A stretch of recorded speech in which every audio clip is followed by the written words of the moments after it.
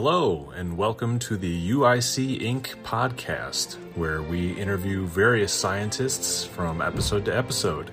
This week, we are interviewing UIC Inc.'s very own ZJ. He's our technical director and also the founder of UIC Europe. With no further ado, let's get started. Okay. So, my name is Željko Jovanović, but for everybody's convenience, I go by ZJ. And what do you do, ZJ?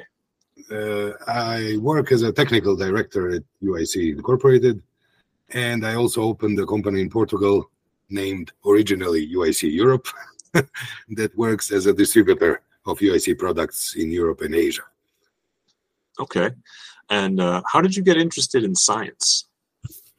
Well, that would probably be sometime around my elementary school, I would say. Okay. It was back in Yugoslavia, or part that's today Serbia, where I'm originally from. And I had some great teachers, science teachers, that kind of opened that world for me, more specifically chemistry and physics, and also later biology. Probably because of them, I got more interested in science. And then, of course, the interest grew as I went through my schooling, right? So later, I was kind of more and more interested until I finished. Do you have a particular memory from elementary school? Well, yes. For example, times when we prepared for some local competitions. Every now and then they would organize regional competitions in different scientific fields, biology, chemistry, whatnot. And if any teachers would notice that someone has a special interest, then they would suggest that, to apply there and compete. And once I managed to kind of pass the first two steps, like the city competition and then regional, and that was like, woo. Do you remember what your project was? No, it was more like a test form. Oh, okay. So you would get there and receive, I don't know, I think around 20 or more questions, and then you had to do it, of course, correctly and also quick. You had to be quick. Sure. And that was also something they were looking at. If you had the same amount of right answers like someone else, then they would see who was faster. Gotcha. At least that's what I was told back then. Do you have a particular teacher that you remember? Well, yeah, chemistry teacher. I mean, his name is, Serbian name, so I don't know if many people would know him. His name was Ljubisha. He was he had an interesting way of talking about specific topics there in chemistry, especially when we started with organic chemistry. For me, that was very interesting back then. And what level of schooling was that? That was elementary school, 7th grade, because there you have from 1st to 8th grade is elementary school. Okay, so 7th grade, you guys are talking about organic chemistry. Well, that was kind of introductory part. So how was it? I think we started with inorganic, with the really basics, and then a little bit about organic chemistry. Maybe it was 8th grade, but some around that time. And yeah, that was it. I think then later, depending on what kind of high school you chose or you managed to get in, you could continue these kind of things. In my case, I went to kind of high school for electronics. So I stepped away from biology and chemistry. We only had it for 1 year in high school. But then I learned other stuff in physics and electronics and so.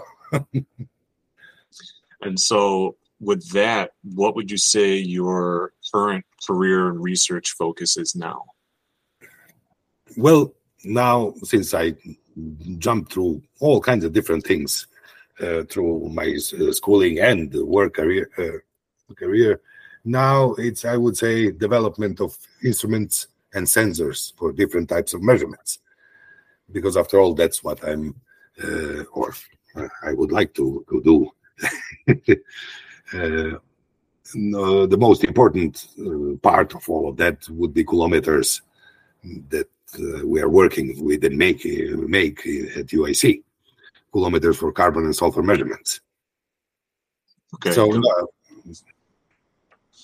and what would you say are the main challenges within your focus? Well, one of the challenges would be, for example, lowering the detection limit in specific instruments. If we're talking kilometers in this case, that would allow to measure much lower amounts of carbon or sulfur present in samples, which would be very good for users, right? Then also minimizing the risk of instrument failure and ensuring rapid repair. That would be another challenge to deal with and hopefully resolve successfully. Also lowering power consumption, for example, reducing instrument size or sizes, increasing immunity to environmental conditions. So that would mean that your systems could be used in harsh conditions, especially, let's say, if it's oceanography, then they could take it on ships or cruises when they do measurements and so on. Gotcha. Yeah, that sounds like it could definitely be a challenge because there's such a wide range of environments that these machines could be working in. Yes. So, I mean, I said it in general, immunity to environmental conditions. Of course, you kind of boil it down to specific conditions based on the users and their applications. Mm-hmm. So it could be that it's not possible to kind of resolve it for all types of environmental conditions. Sure. And with the sensitivity of the machines, where you're trying to make them more and more precise. Precision and accuracy, those are the other two things that, of course, I would say probably everyone who is working with instrumentation is considering and trying to keep in the best possible range. Of course, many times it's the technology and the advance of technology that allows us to maybe increase, let's say, precision and or accuracy of a certain instrument. But also it could be some other modifications that one can make. But overall, that would be the interesting part of the whole process when you find out what can be done to improve those kind of things. And how are you pursuing that right now? Well, at the moment, I'm not. At the moment, I'm trying to make sure that the newly opened company kind of stabilizes and can work on its own, let's call it. Mm-hmm. And then I can go back to investigating those kind of things. It's almost like, I wouldn't say basic science, but I would have to go back to the basic scientific method there. And of course, for that, you need time, you need resources.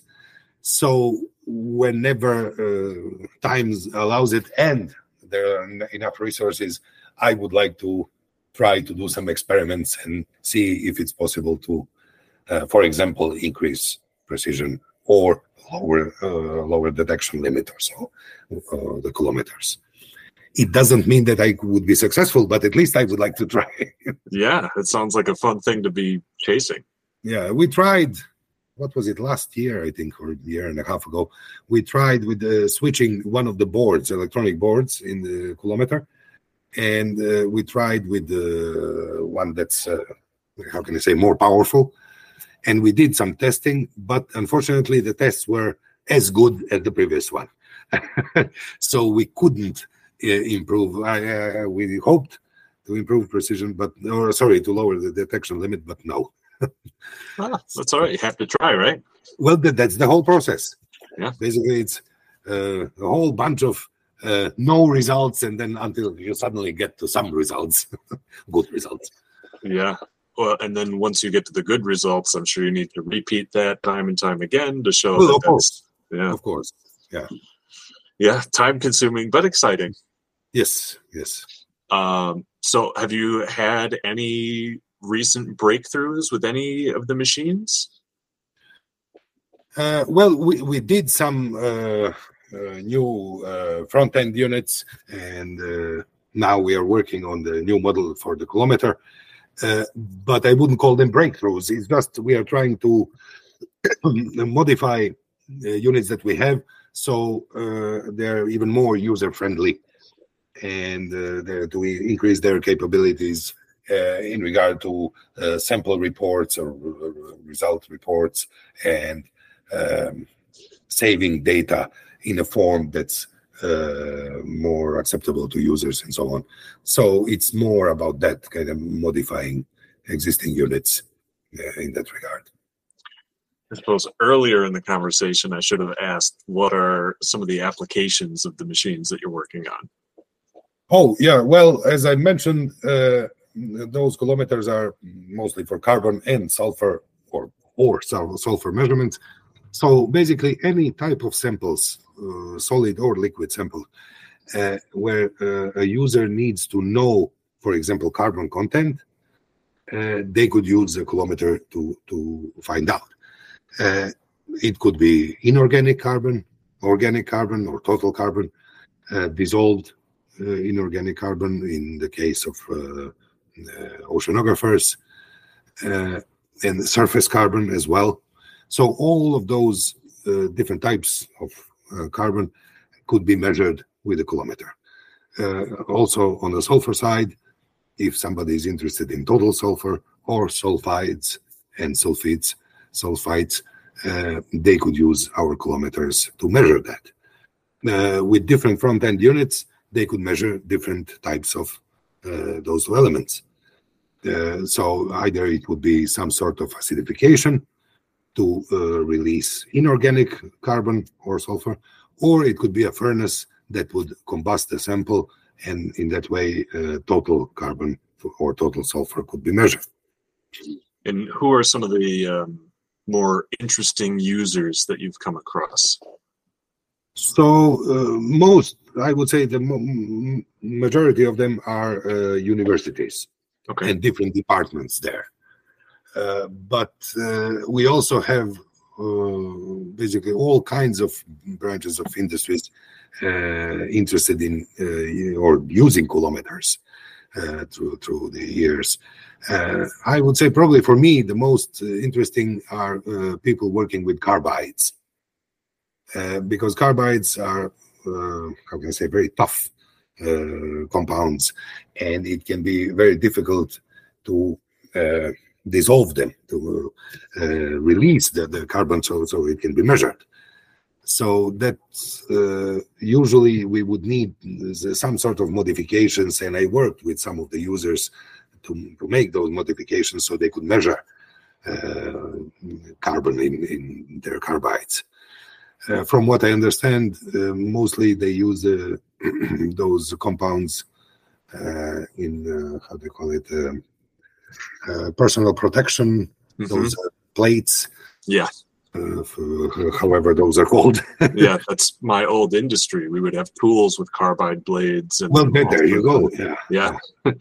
So any type of user that works with carbides and wants to know carbon content, then they can use our instruments. Now we already have those modified. What was the modification you had to make? Well, one of the things was to make sure that you can insert the sample after you already pre-heat the acid. Okay. Because for most samples, you could place them in a sample vessel, connect everything, do the purge, and then you can pump the acid and heat up the whole thing if you need to, and then measure. But in this case, you wanted to pump the acid and heat it up first, and then put the sample in, and then measure. Now, in that case, we had to make sure that when you insert the sample, there is no air present. Yeah. So the CO2 from air wouldn't skew your measurements. Sure. So we came up with a little, how can I say, a little valve there that you would put your sample, and then when it's time, you just turn it so it can fall in. Okay. So it's like a small vacuum chamber that was already sealed? In a way, well, because it's a valve, you would put the sample in, then you have a kind of medium step where it would do the purge, and then it's ready, and then you dump it down. Cool. It's no big deal, but it works. Yeah. That's the most important thing. And now, actually, we are working on yet another variation for yet another type of carbides, where they use two acids that we normally don't use. Okay.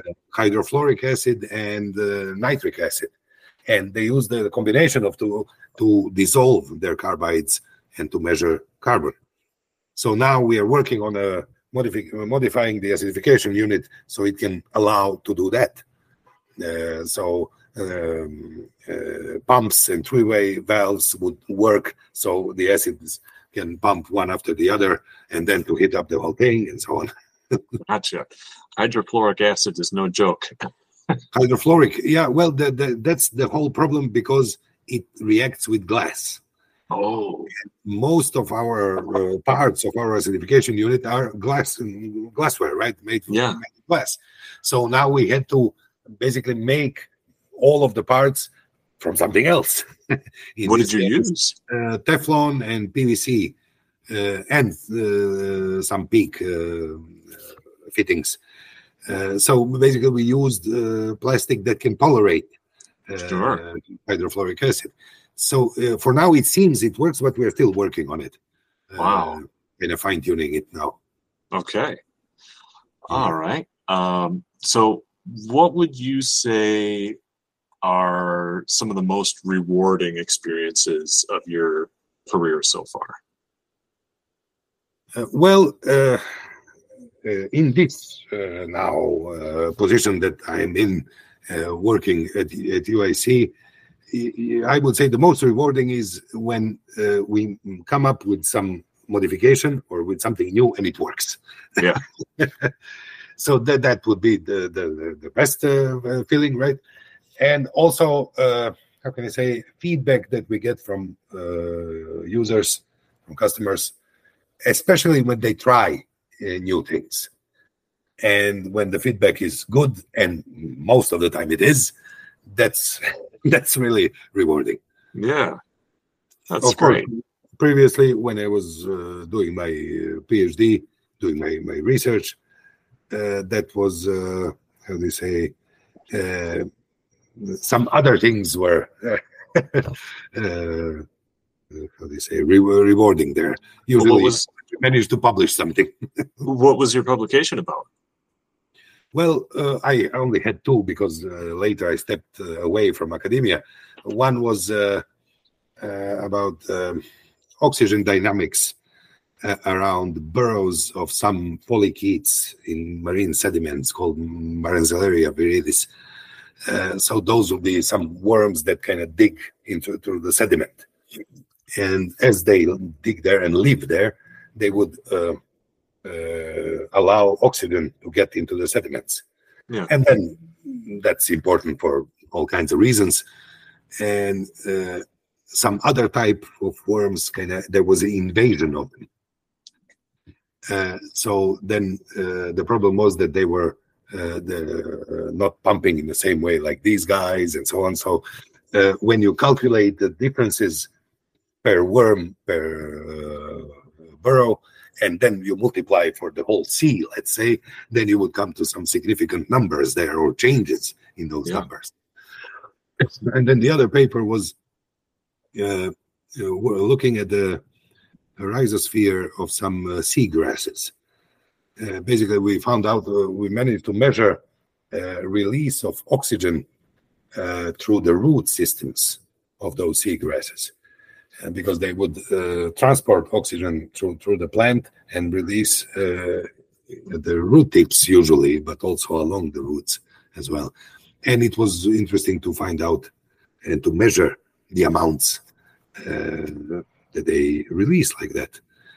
And we managed to do that with something called planar optodes. So those would be 2D sensors that could measure oxygen. And you would use a camera and the light source, and based on the amount of oxygen there, it would emit different amounts of light. So you could record this, and then, of course, using some software, you could calculate the amounts of oxygen released at specific points. Very cool. Very interesting. Now, were those grasses and worms in the same ecosystem or totally different? The same ecosystem, yeah. It was just we kind of divided it like that, so we could focus on these worms on in one article on one end, and then seagrasses on the other. I think it would be, maybe it's possible to do it, but it would be complicated to do both at the same time. Yeah. By doing those two papers, did you find any interesting connection between the two? No, not the connection between the two, but overall, both were important for my thesis that was about oxygen dynamics in sediments. So in that regard, yes, they were both kind of talking about the same thing. But still, I was looking at them separately. Yeah. Another part was, what was it? Yeah. We tried to measure sulfur in certain burrows of yet another polychaete. But that was just some, how can I say, initial experiments. I didn't get to finish those because by that time I was finishing my PhD. Do you think that the tools you were working with today, the instruments you're working with today, that sulfur analysis would have helped at all during that process? Maybe, but the way we tried to do that was, again, with some photosensitive and images. Yeah. So we were looking at the 2D distribution of sulfur. With coulometers, you could take a sample and measure this sample, so you would know how much sulfur, in this case, you have specifically in that sample, meaning only in that part where you took it from. Yeah. So in a way, yes, you could do it, but then you would have to, instead of doing just a 2D image, you would have to have several samples taken from different parts. I don't know. It would be possible. Sure. Different type of data, different display of data. Yes. Sorry, my colleague is interrupting. Oh, all good.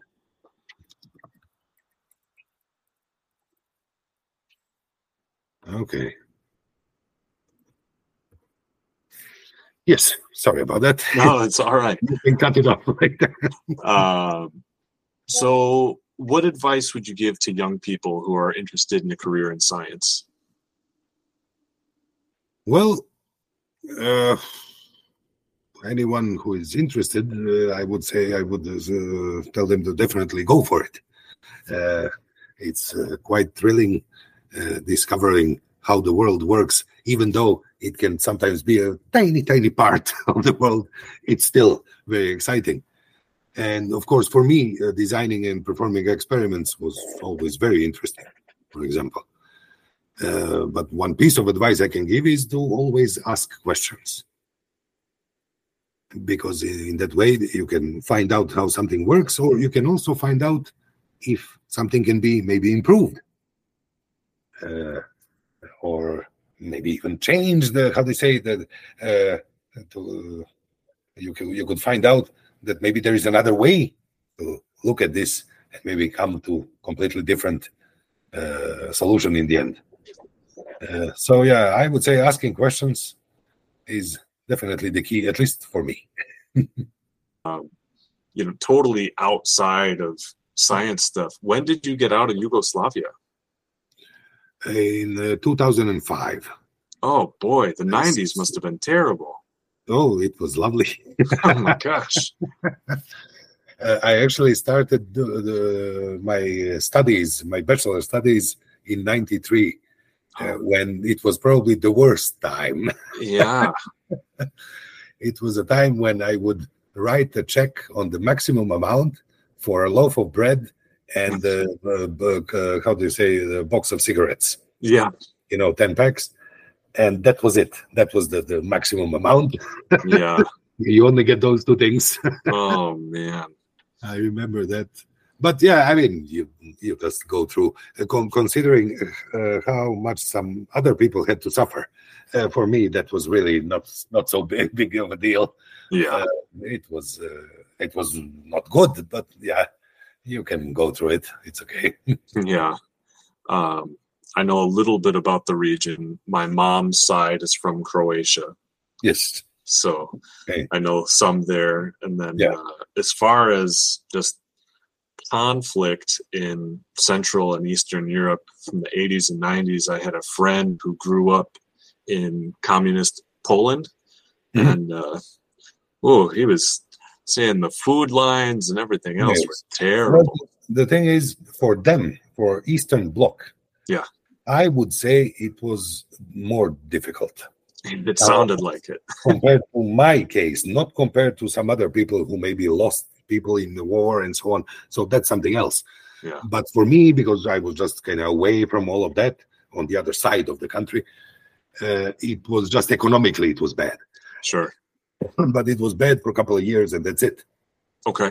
Eastern Bloc, that was for decades, they were living like that. Yeah. So there is a difference. Yeah. The stories that I hear from those guys are. Yeah. We also crazy. Had food lines, all kinds of other lines, cigarettes and so on. Lines, you would stay in lines for almost anything. But it was just in that short period. Mm-hmm. A couple of years. Yeah. Well, at least you got to continue your studies. Yes. Well, I managed even to pass one exam during the NATO intervention in 1999. It was like in the middle of it, and I was in my hometown kind of bored because nothing happened. And one of the professors at the university said, well, I'll keep the exams. So if anyone wants to, they can come to for the exam. And I was thinking, well, why not? So I went there. And I came in and he said, okay, so first I have to ask you, did you lose somebody in this war? I said, no. Okay, then you can have the exam. Oh. So, yeah, that was, and it was during the air raids. So. Oh, gosh. But it's more kind of interesting, funny than anything else because it's not like something happened, Right. I can't imagine trying to concentrate during that. Well, you kind of get used to it. It's like many other kind of horrible things that people are exposed to for a long time. You get used to it, and you just start living in that mode. Yeah. In the end, you don't even notice the sirens. So you're thinking about the dynamics of oxygen movement while there's air raid sirens going on. Well, in this case, it was a course in economics. So you're thinking about a pack of cigarettes for $10 million. Yeah, it was a compulsory thing. So that's why I had to do it, because I don't like, how can I say, economics or let's say social studies. I was never good there. Yeah. But it was compulsory, so I had to do it. Sure. And that was the idea behind it. That's why I tried to do it while the things were going on, because I was hoping that I would get a easier treatment there. And I did. Oh, man. Yeah. Well, that's it's fascinating, interesting. I'm glad you're okay. Glad everyone you know is okay. Well, that's why for me it's more kind of funny now to think about these things. But I'm sure there are a lot of people that, if they think back, that's not. There's nothing funny for them. Yeah. How far is that flight for you from Portugal? To go to Chicago, for example? No. Back to Serbia. Oh, well, now actually for the summer they opened a direct flight, Lisbon, Belgrade, and that would be maybe 3 hours or whatever it takes. Oh, that's not bad at all. So yeah, while they have this flight, that's nice.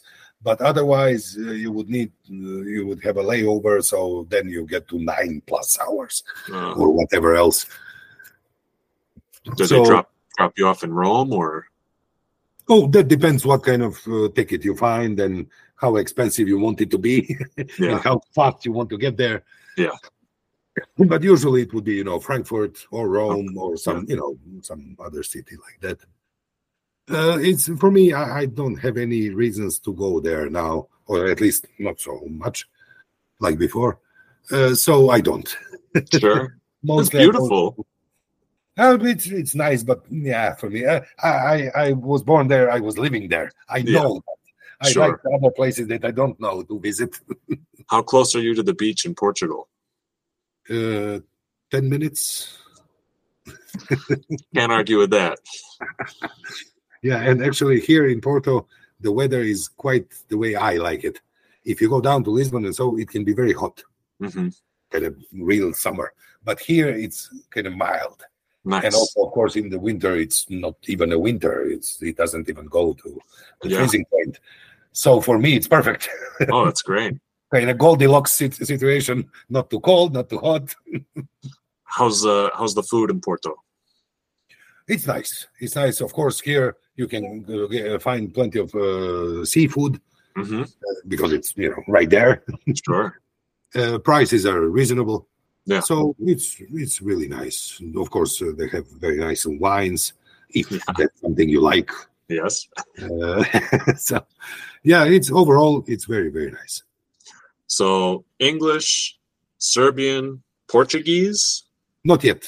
Danish. Yes. Danish. Okay. Portuguese, I'm supposed to start. Well, I would like to start too. So if you need a speaking partner, I'd happily study with you. Okay. I can count to 10 and say fight. Yeah, for now I just know the basics, hello, good morning, thank you, excuse me, stuff like that. Sure. But I should start learning. It's just, I'm also a little bit lazy in that regard. Well, it sounds like you got a few other things going on. Yeah. Well, at least I can use them as excuse to not to start now. Sure. Oh, yeah. Cool. All right. Well, I'm going to see how this recording turned out, and I don't know if we'll need to do it again or not. This was fun. I like talking to you. Well, yeah, if we need to fix anything or add, that's not a problem at all. Now I already have the experience. Yeah. And if you have any suggestions for me to ask to other people, I would be open to that too. Well, other people, if we are talking, let's say users, then I would also focus a little bit more on their applications. Yeah. And then, of course, how satisfied they are. In my case, you kind of didn't have to do that because I used it even for many applications there. But something like that, something that would, how can I say, explain more how they use their instruments. Yeah, I'd be interested to see. What is it that they're investigating or making? Yeah, I'm very interested in that. Yeah. Another question for you would be, for a podcast like this, what would make you interested in listening to a scientist from a totally different field? For me, I would say applications. Okay. So if it's something, even if it has nothing to do with kilometers or any other instruments, but what is it that they do? Yeah. I would like to know or at least to hear, because it might be interesting. Now, when I hear about it, I could say, well, okay, no, that's not for me. I don't know anything about that. Right. But at least I would like to find out. Sure. Yeah. I'm going to do another practice interview with two of my friends. One is a biochemist, and the other one is he was studying math. He has his PhD. He was doing, I think he was doing probability. But now he works for an agricultural company. Yeah. So I'm going to do 2 practice interviews with them, and I'm trying to figure out what it is that they do and they research that would be interesting to you. Yeah. Well, for the second one, I don't know. On the agricultural side, there could be something. Mm-hmm. Of course, I could, if I was to listen to that podcast, I would try to find out if, for example, he could use one of our systems. Maybe not him personally, but but his company. Yeah. Yeah. Now, it doesn't mean not necessarily that if I find out that they cannot use it, that okay, I'm out, because then I can still listen to it. Yeah. But that would be something for me sure. to try to figure out. What if he was doing something about the probability of oxygen release from corn roots instead of grass roots? Well, I don't know how his studies or what he was studying, the mathematics there, how it applies in this field. Yeah. For example, maybe that would be a good thing to find out. Yeah. If it applies and how. Right. Yes. Yeah. I don't know. Cool.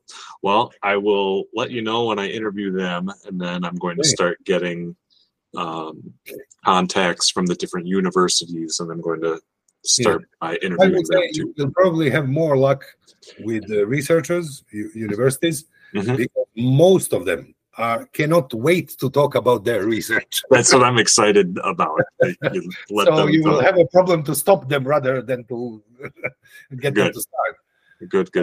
So yeah, that shouldn't be a problem. Now, from industries, you will have to see if you can get someone also how much they can say about their processes and so on. Right. So yeah, you will see about that. Well, and worst case scenario with them, I think I can ask them about their schooling and their past and how they got to where they are. Yeah. Or maybe they can just talk about their work overall, if not precisely. Yeah.